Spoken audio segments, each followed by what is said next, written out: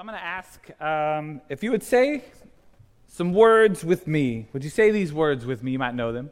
I pledge allegiance to my flag and the republic for which it stands, one nation, indivisible, with liberty and justice for all. You know those words, right? I saw some of you doing the thing. How many of you grew up saying those words at school every morning? It's called the what? The Pledge of Allegiance. Although, how many of us grew up saying these exact words?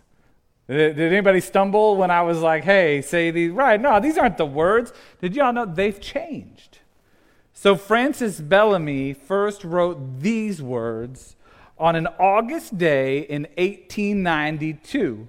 So I don't know, some of you might remember following the Civil War into the 1880s, there was a new wave of immigration into the United States. That's actually when the bulk of my ancestors came over from Ireland and from Norway. And in response to all these different people, these different cultures, these different religions, these different flags, different languages, a retired Civil War general, this is him, George Balk, he wrote the first pledge to the American flag, and he wrote that actually in 1885. And this was his pledge. We give our heads and our hearts to God and our country, one language, one flag.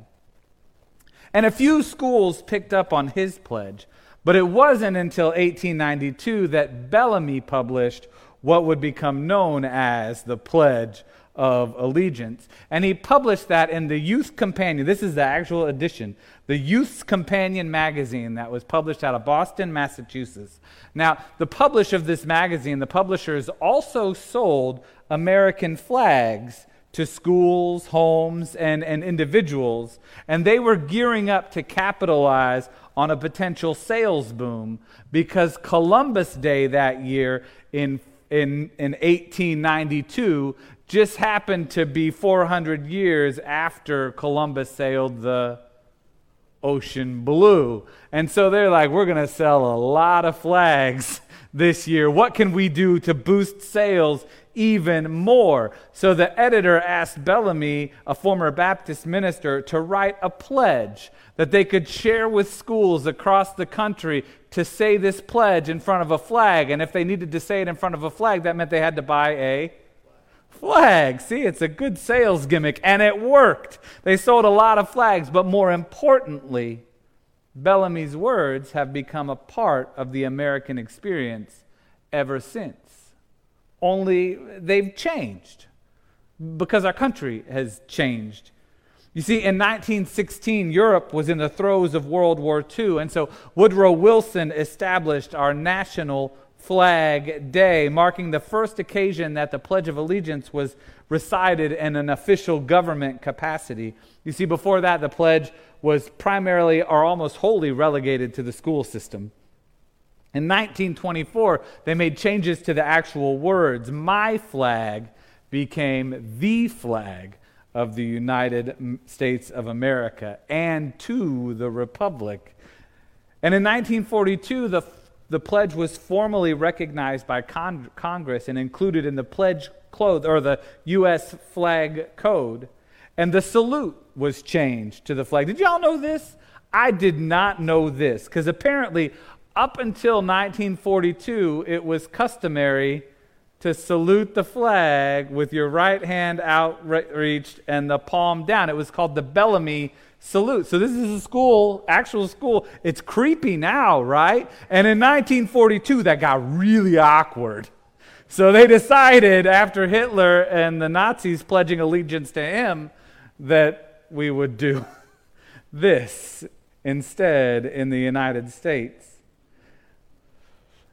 And finally, in 1954, the proliferation of communism and the prohibition against religious expression that often accompanied communism, the U.S. government decided to add one more phrase to our Pledge of Allegiance. And what's that phrase? One nation under God, to show that we are still a nation of faith. That's the pledge I learned. Is that the pledge y'all learned? Finally, we get there in 1954. It's the one I know. Does anybody remember reciting the flag before they added under God? A few of us, right. Anybody remember doing the Bellamy flag salute? Maybe not any of us for that. Although I will say this, I did the math. So Dorothy Green was in our first service today. Today is her 99th birthday. And if you do the math, I'm pretty sure she would have done this, but she only remembers this. I wouldn't want to remember that either. Well, our scripture today also focuses on what you can kind of think of as a pledge of allegiance of sort. Our scripture is a moment when Peter and the rest of the disciples first acknowledge that Jesus is the Messiah, that Jesus is their one true King. And Jesus chose a rather odd place for this moment to happen because of, kind of because of politics. And I'll tell you why. This is Matthew. It's chapter 16, verses 13 through 20. And this is what we read. Now when Jesus came into the district of Caesarea Philippi, he asked his disciples, "What do people say that the Son of Man is?" And they said, "Some say John the Baptist, but others Elijah, and still others Jeremiah or one of the prophets." And so Jesus said to them, "But who do you say I am?"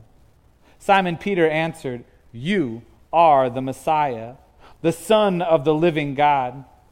And Jesus answered him, "Blessed are you, Simon, son of Jonah, for flesh and blood has not revealed this to you, but my Father in heaven. And I tell you, you are Peter, and on this rock I will build my church, and the gates of Hades will not prevail against it. I will give you the keys of the kingdom of heaven, and whatever you bind on earth will be bound in heaven, and whatever you loose on earth will be loosed in heaven." And then he sternly ordered the disciples not to tell anyone that he was the Messiah. This is the word of God for the people of God. Thanks be to God. Let's pray. Gracious God, we do thank you. We praise you this day. May we feel it in our hearts to profess our allegiance to you and you alone again on this day, that you truly are our King, that we might bask in your amazing love. Turn our hearts to you. Give us a word that brings us back to the source of all that we are. It's in your name we pray. Amen. Now let's see if you remember where we left Jesus and the disciples last week. If you remember, everything had changed. Like John the Baptist had been killed. The kingdom movement was now in mission critical mode, and the disciples still did not understand about kingdom bread. They still didn't understand that 7 loaves can actually feed 4,000 people when Jesus is involved. The disciples still didn't get it, and Jesus knows, like, I'm going to be passing the mantle to these guys soon. So we got to get them up to speed. And so after he heals the Canaanite woman's daughter, and after Jesus feeds the 4,000 Gentiles, Jesus and the disciples, they head back across the Sea of Galilee into Jewish territory. And the Sadducees and the Pharisees, they're like waiting there for Jesus. Immediately they're going to test him. And so they want him to prove where his allegiance lies. Like, are you really sent from God in heaven? Mostly, though, the Pharisees and the Sadducees want to trick him. They want to prove that the disciples and others should keep their allegiance with the temple and its leaders and not put their allegiance to Jesus. But just like he wouldn't fall for Satan's tests in the wilderness, Jesus wouldn't give up his true allegiance to anyone but God. And he doesn't do that now. And so afterward, the disciples realize that this is one of my favorite moments in Scripture. This is never in the lectionary. The disciples realize that they forgot to bring bread to eat when they crossed back over the river. So they leave the Pharisees and the Sadducees, and Jesus, they're noticing they have nothing to eat. And so Jesus tells them, "Beware the yeast of the Pharisees and the Sadducees." And the disciples say, I love this, "He said that because we forgot the bread." Beware the yeast of the Sadducees and Pharisees. We forgot the bread. And Jesus hears them. And you can almost picture Jesus just smacking his forehead. Like, guys, how many times do we have to go over this? It's not about the bread. It was never about the bread. It's about the misplaced allegiance of the Pharisees and Sadducees. Don't trust their yeast. Don't trust what they're pouring into you. Because the Sadducees, they've placed all of their allegiance on the temple system and the power that it brings to them and the prestige it brings to them.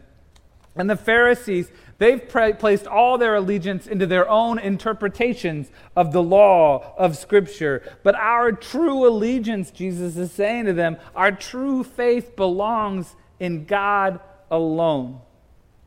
And so then our scripture today happens. The next thing you know, they're walking near Caesarea Philippi. And this momentous moment, you have to know a little bit about Caesarea Philippi to kind of get the gist of it, so why Jesus is there.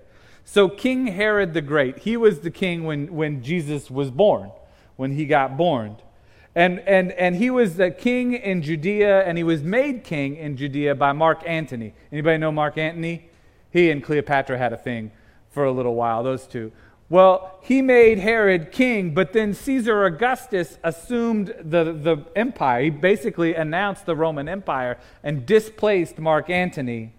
And now you got Herod thinking, uh-oh, there's a new emperor in town. The old one made me king. I better make sure he knows I'm falling in line. So King Herod, even though he had expanded, he was a Jew and temple Jew, and he had expanded the temple in Jerusalem, he also decided he's going to build a temple to King Herod to make sure Herod knows, I'm with you.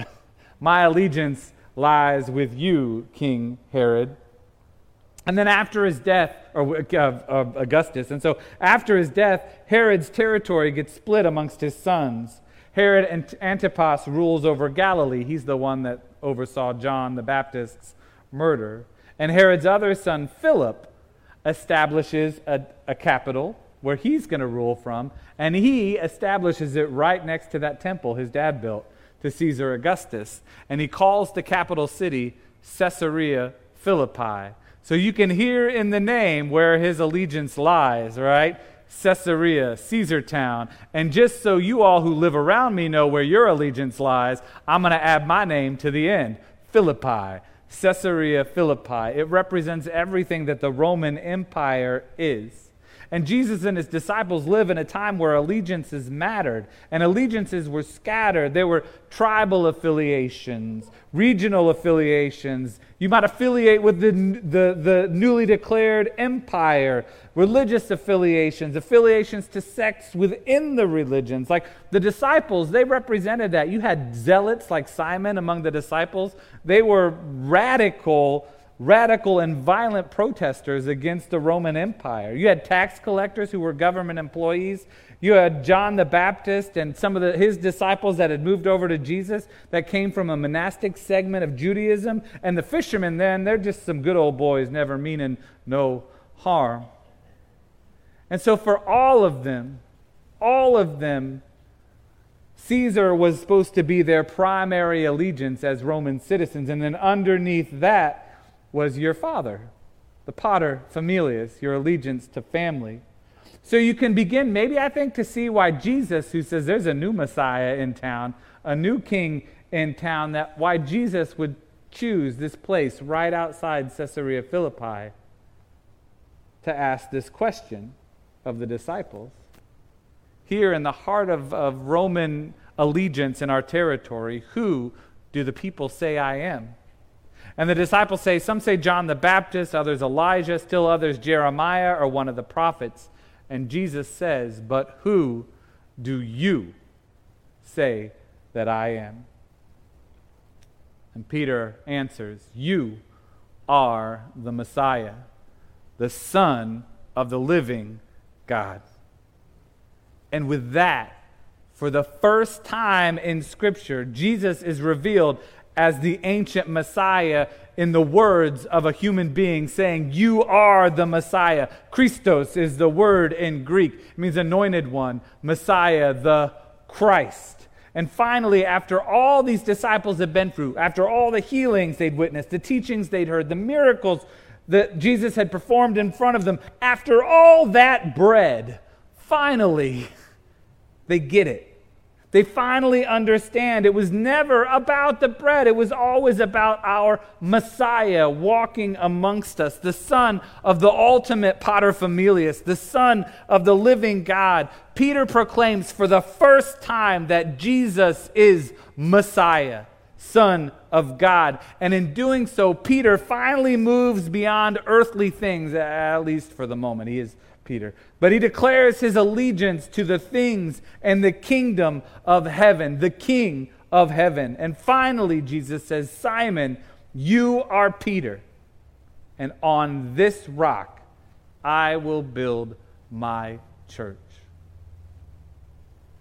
And it's on this profession, this confession of Christ alone as Savior and Lord, that the church of Jesus Christ was built and still stands today. This confession hasn't changed since the day Peter said, Jesus, our Messiah. Throughout the centuries, there have been conflicting allegiances. Like, even from the very beginning of Christianity, y'all remember Paul's words to the Corinthians? It's like right at the very beginning of his first letter, Paul's like, some of you say that I am of Paul, or I'm with Apollos, or I'm with Cephas. They're already divvying out allegiances when Jesus is like, no, all of our allegiance goes to who? Jesus. Why have we already gone astray? And then nations will come and go. Political systems come and go. Other religions come and go. Family members come and go. We pledge our allegiance to our alma mater. Like once a month, I get a letter from my alma mater asking me to financially pledge my allegiance to my alma mater. We pledge our allegiance to our business. Anyone ever remember the days of company men and company towns even you might live in? We pledge our allegiance to sports teams, to political parties, political figures. We pledge our allegiance and our ideologies to partisan position papers, to specific denominations, specific churches, specific pastors. We even pledge our allegiance to pop stars. Anyone else here a believer? But through it all, since that day outside Caesarea Philippi, there's been one pledge, one confession that has never changed. And that's that Jesus is our Messiah, the foundation upon which we all are built. As I was learning about the life of our Saint of the Week this week, our last saint for this sermon series is probably one of the most influential saints in the Western Church. It's Saint Benedict. I mean, right up the road in Atchison, right, we got Benedictine College, if you're wondering how influential he is. It's still strong. Benedict was born in 480 AD, coincidentally shortly after the demise of the Roman Empire. The Western world was in chaos. The Goths were running across Europe, and conflicting allegiances were the order of the day. Benedict was born into nobility, but like so many before him, he was compelled to leave it all behind, to give up everything due to his allegiance to Christ and what Christ taught. He became a hermit and then eventually went on to found 12 monasteries, and at the beginning 12 abbeys, and each one had 12 monks. And he wrote a rule of life, a way to live their life that kept Christ's teachings at the forefront. This rule, written in 529 AD, became the basis for the monasteries that would carry the Christian faith as well as secular learning through the Dark Ages and on to today. And today there are currently 7,500 Benedictine monks and 1,300 Benedictine nuns in over 400 monasteries around the globe that all trace themselves back to this one person and the rule of life that he wrote as a commitment to seek God in everything they do, in prayer and in work. For Benedict, one's allegiance to Christ didn't just start at church and end at church, or start in prayer and end in prayer. Our allegiance to Christ should inform everything we are, from tending our garden to preparing a meal to sharing in relationship with our neighbors. Ora et labora, prayer and work. A monk may have an allegiance to a particular abbey or an abbot, a particular community or the nation in which they live. They have an allegiance to the Catholic Church, but above all of that, who is their allegiance to? Christ, the Messiah, confessed by Peter. But what worried Benedict was when those allegiances got crossways, when Christ was no longer the head, or when our other allegiances started to corrupt the character of our devotion to Christ. For Benedict, the key was to do the opposite, to make sure that our devotion to Christ and our allegiance to Christ is always infusing and influencing our allegiance to things of this world. Perhaps one of the best examples of this happened during Benedict's interaction with King Totila. Totila was this nominally Christian king of the Goths who was particularly ruthless. And so Rome had been sacked in the early 5th century and then had been taken back by the Romans. And Totila was on his way to get it back for the Goths. And on his way, he runs into Benedict, this monk, sitting out in a field, and he's immediately overcome. And he goes to his knees and he says, "Father Benedict, pray for me, a poor sinner." And Benedict replies to him, "King Totila, you know my prayers for you do no good unless you yourself decide to change. You command thousands of strong men, but do you command your own self? You murder when you feel like it. You live sinfully. You give others much pain, and what is worse, you enjoy it. You don't care if someone has no shoes, if another is hungry, if a soldier loses an arm in battle. Can you change? You must submit to a new king, your allegiance to a new king, to Christ, the God of all creation, and to his Holy Spirit. You must be like a child. You must become a man of peace." And Totila says, "But Father, you know yourself I can't. I'm a man of war. My job is to defeat those who oppose my will. Do you know how many people count on me to win?" And Benedict says, "But you can be merciful, my son. You can spare those you capture. You can learn to love. You can be a kind ruler." You see, Benedict saw a way, even for a man whose work was war, he saw a way for Christ and the way of Christ to infuse his work, for prayer to change how he did his work, to change his work. Kings will kill kings. Nations will fall. Even the temple would be destroyed after 40 years from that day that Jesus saw Peter and the disciples in Caesarea Philippi. But Christ remains unchanged. He is the one firm foundation for our lives. That's what Jesus did on the road outside Caesarea Philippi. He offered the disciples the opportunity to pledge their allegiance first and foremost to him by proclaiming Jesus as their Messiah, the Christ. And so that's our question for today, right?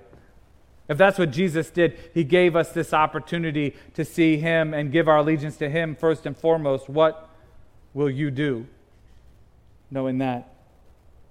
Lord knows we have enough things in this world competing for our allegiance.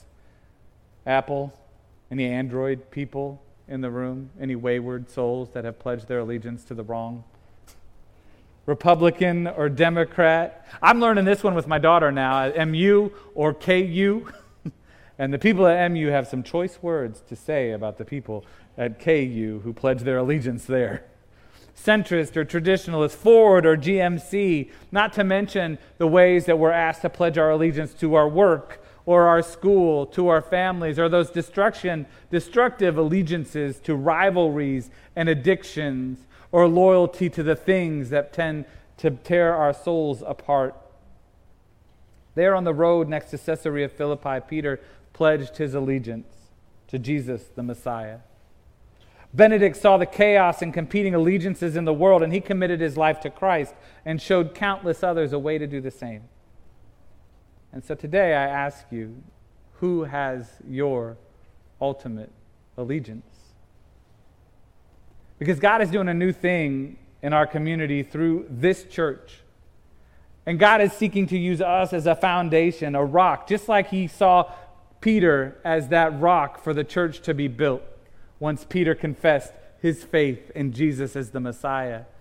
God is seeking us here, people of Faith United Methodist Church, the people in this room, that this place might become a foundation upon which new things are happening in Grain Valley, that new people might know Jesus, that there might be a new place for people to find Jesus, and that people might find a purpose in their life who sometimes are viewed as being purposeless. But it all starts here. If we're going to be that foundation, we need to make sure that our allegiances are in the right place and that our ultimate allegiance is in Christ, Jesus, the Messiah. So what will you do when someone says, "Who do you say that Jesus is?" Will you proclaim him as your Messiah, not just with your words, not just with your aura, but with your labora? With your work. Amen? Amen.